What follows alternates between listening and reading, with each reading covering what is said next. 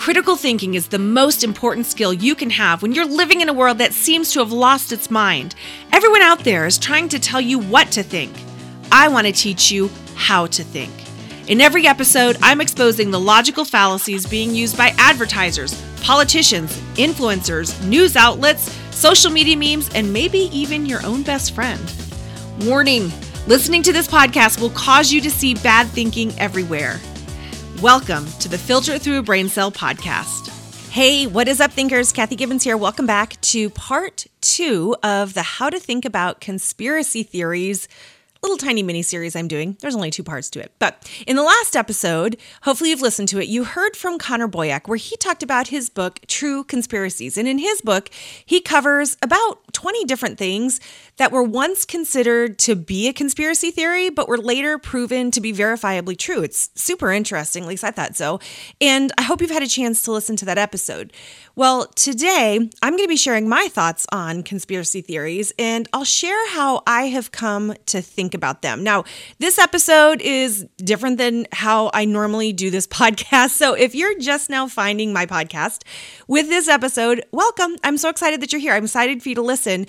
But I really also want to encourage you to go back and start listening at episode 1 of this podcast. You're going to begin learning about logical fallacies and critical thinking. And most of my episodes are around 7 to 8 minutes long. So they're usually super short. But since this is a special edition on this one topic, it's going to be longer than that. So don't worry, we'll be back to short episodes after this. But I really wanted to at least try to do this topic justice, so I am taking some extra time here. Now, whenever we dive into a topic like this and talking about it, I feel like it's always a really good place to start is defining our terms. And honestly, even just with defining our terms, this is where things start getting dicey when it comes to conspiracy theories, because I have discovered that different people define it different ways. And the term itself, conspiracy theory or conspiracy theorist, somebody who believes them or likes them, has kind of been weaponized. It has been used as a put down. It's been used as derogatory language. It's super interesting kind of what it's morphed into in our culture. But one of the most important things that you can do in a conversation is define your terms and agree on what certain words are going to mean in your conversation. When you can't come to agreement on what words mean, it's very hard to have a conversation.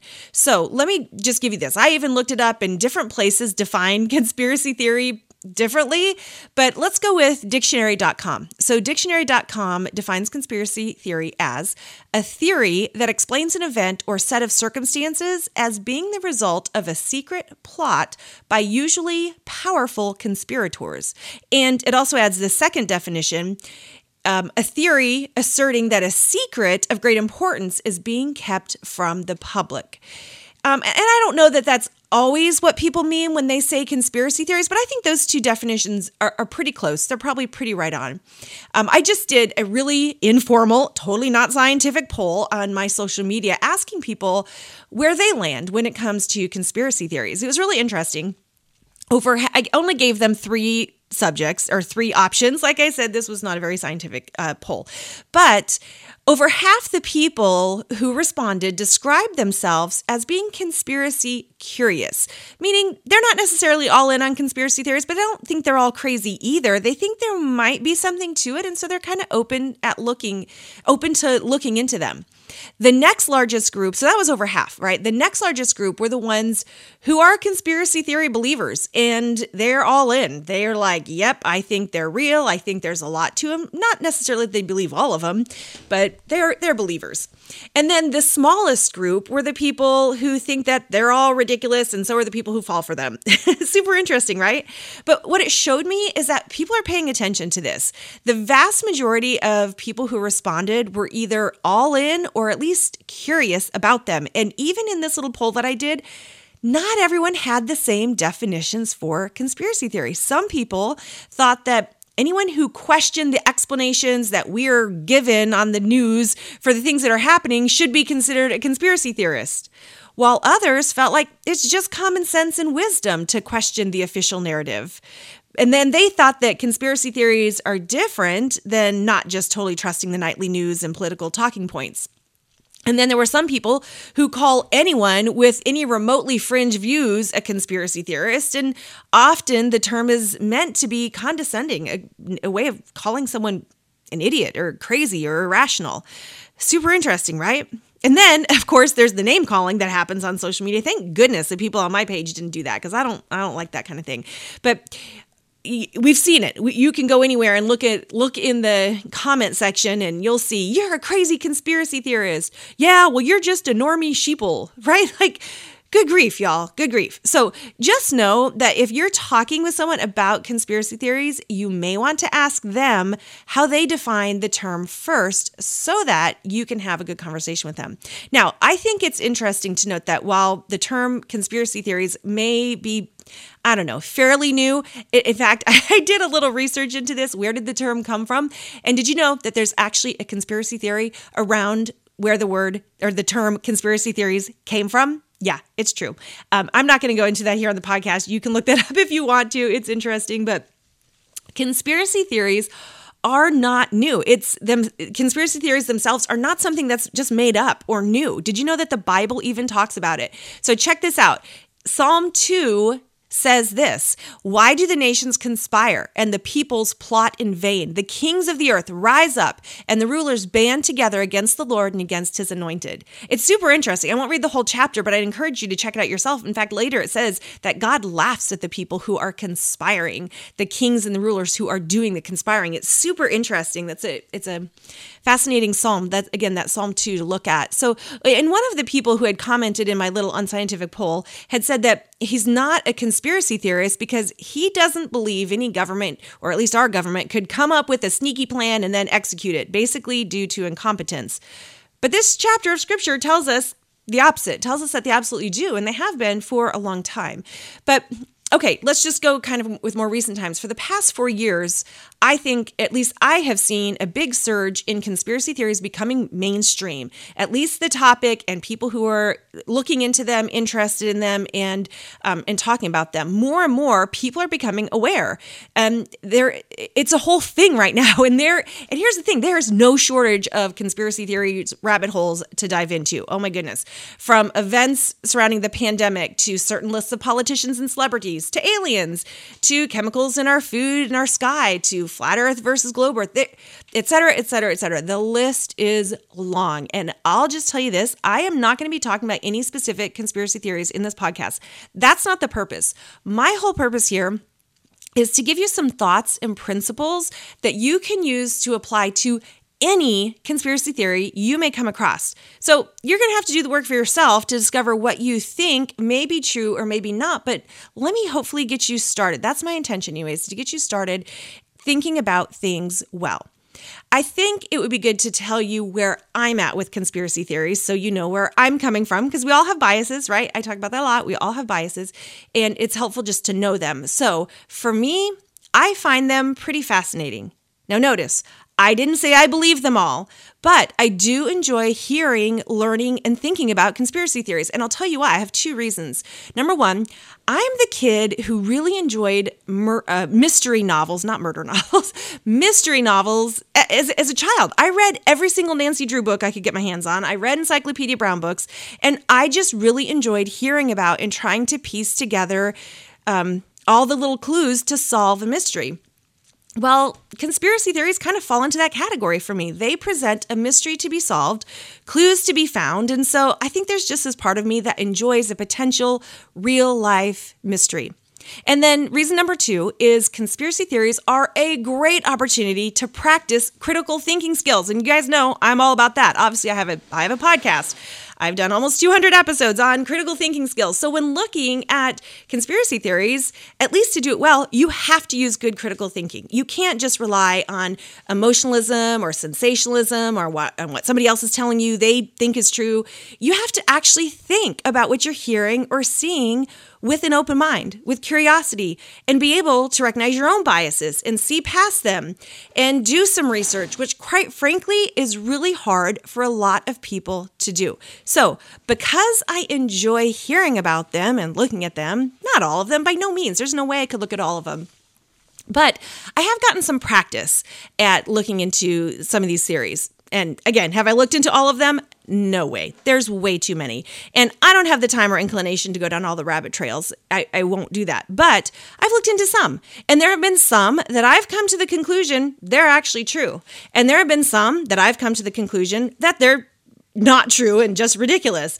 And there have been some that I have put in that, well, I don't know box. And I'm fine with them being there. I'm okay with having an I don't know box full of ideas. I don't have to know every single little thing about all these theories. And I'm going to talk a little bit more about that at the end. So, I tell you all that so that I can share 6 principles that I have used to help me think about the conspiracy theories that I hear that I decide might be worth my time and interest to look into. Okay, number 1, intellectual honesty. Starting with intellectual honesty allows for the possibility that I don't know everything. That should not come as a surprise to anybody. You don't know everything either. Nobody does. And after I learned that even just a few of the theories that I looked into turned out to be true, like the ones that Connor Boyack wrote about in his book, I realized it's only intellectually honest to admit that there's a possibility that there could be more to the story than I know or that I have been told. It's only intellectually honest to admit that there's likely more to a story that's being reported on the news, that somebody might have an ulterior motive, that somebody might even have nefarious motives, and that somebody might be lying. I think it's naive to think that nobody out there lies ever, or that nobody from your side, whatever that might be, would ever do anything less than honorable. We have to allow for evil and corruption in the world. We have seen it proven time and time again throughout history. And so who are we to think that it couldn't still be happening in our time now?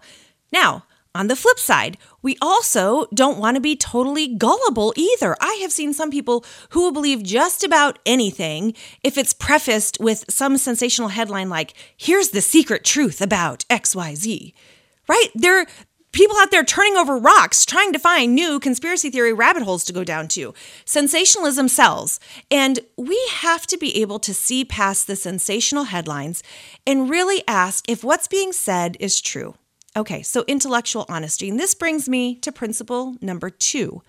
Identify the kernel of truth. I've learned that there's almost always a kernel of truth in most stories, both the quote-unquote official narrative and the quote-unquote conspiracy theory that goes along with it. Now, how big that kernel of truth is may vary based on the theory being presented, but there's often a kernel of truth. And this, to me, needs to be acknowledged because the truth matters. We don't want to just reject the whole idea as ridiculous because there's very likely some truth in there. But we also don't want to fall for nonsense just because there's a little bit of truth to it. We're going to have to do some mental sifting. Aristotle is credited with saying, it is the mark of an educated mind to be able to entertain a thought without accepting it. And I am amazed at how many people are completely unable to even listen to an opposing theory or idea without becoming agitated or angry. Just because you hear about something doesn't mean you have to agree with it or accept it. And that leads me to principle number 3. Acknowledge your own biases. So a bias is simply a limitation in how you view the world. And here's the thing. We all have them, some stronger than others, but we all have them. And one question that helps us to overcome our biases is this: could I be missing something? For instance, here's what that could sound like. Someone could say, I work in healthcare, so I realize I'm very hesitant to believe that anyone in healthcare could ever have malicious intent or that we could be doing something that's harming people, but maybe I'm missing something here. Or you could do it from the other perspective. I'm a conspiracy theorist, I know that, so it's very hard for me to acknowledge that somebody on the nightly news could be telling the truth, but could I be missing something here? Do you see how that goes? Right? So that's an example of acknowledging your own bias.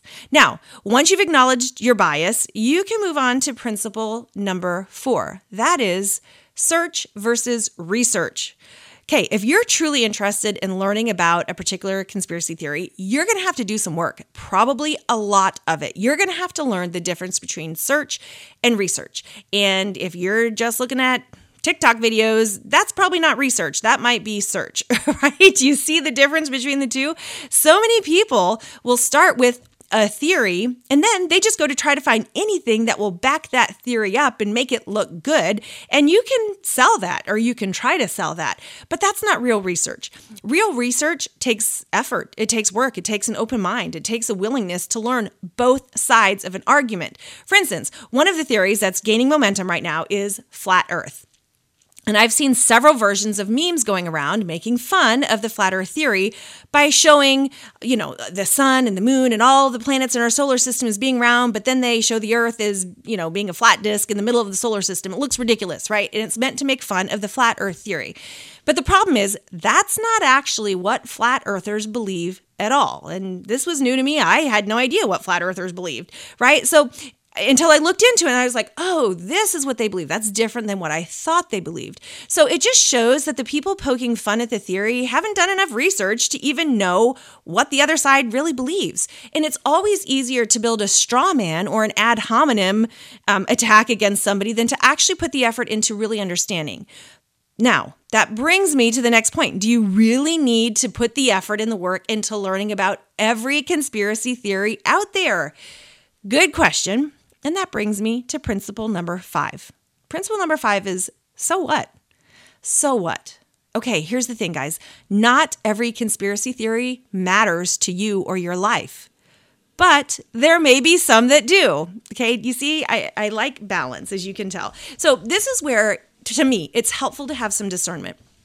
Some theories out there, if they're true, have very real implications for us. They have very, very real implications for our health, for our children's health, for our finances, and possibly even for our spiritual faith. Well, those are important things that intimately affect our daily lives.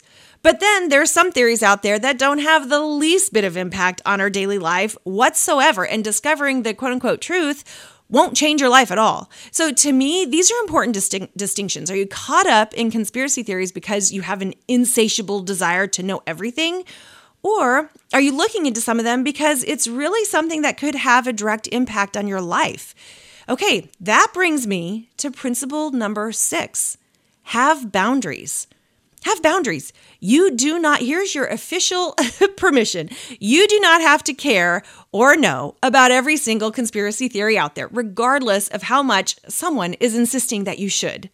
You only have so much time, energy, and attention that you can give in any 24-hour period. We all do.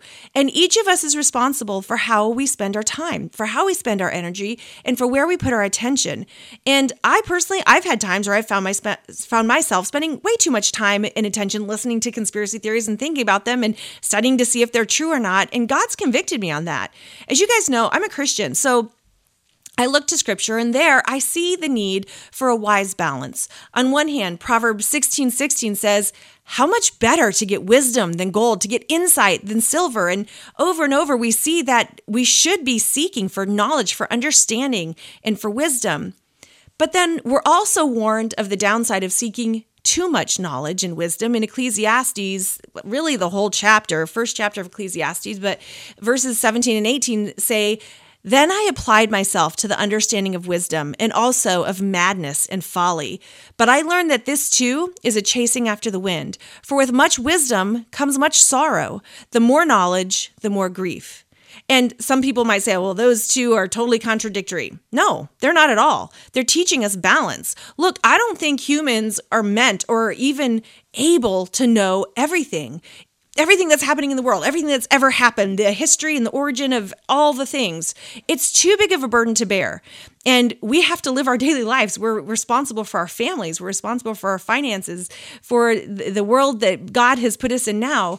But we are living in a world where we could, if we wanted to, just know about just about anything due to the internet and to the cell phones that we carry in our hands. And this amount of access to unlimited knowledge comes with a price. And King Solomon, who is regarded as the wisest man to ever live, tells us he went down that road, and the price that came with it was sorrow and grief. So that, to me, is something to pay attention to for sure. So you guys, I'm coming up on 20 minutes here, and there is so much more that could be said in this topic, but this has been long enough. I really just wanted to give you some principles for thinking well about this topic, and I'm curious, what principles would you add to this list? Talk about it with your family. Ask them, where do they fall on the spectrum of interest or belief in conspiracy theories? And see if you can at least have a fun, curious conversation about it with the goal of pushing in toward truth. And that's where I really just want you to land is, okay, what is the truth here? Am I seeking sensationalism for sensationalism's sake? Am I denying everything just because that's what I do? Or am I looking really to know what is the truth? Do I have the intellectual curiosity to even be able to do that? All right, guys, that's it for today. Remember, when you learn how to think, you will no longer fall prey to those who are trying to tell you what they want you to think. And it all starts with asking one simple question. Is that really true? I would love to hear from you. Do you have questions about fallacies and cognitive biases? Are you now starting to see and hear them everywhere around you too? Well, send them in. They just might get featured on the podcast. You can email them to me at think@filteritthroughabraincell.com, or you can connect with me on Instagram at filteritthroughabraincell. And if you want to be notified about when new episodes come out and all the things that we're doing, go to www.filteritthroughabraincell.com and sign up to receive email updates. I would love it if you would help us on our mission to teach society how to think well. Please subscribe, leave us a review, and share this podcast with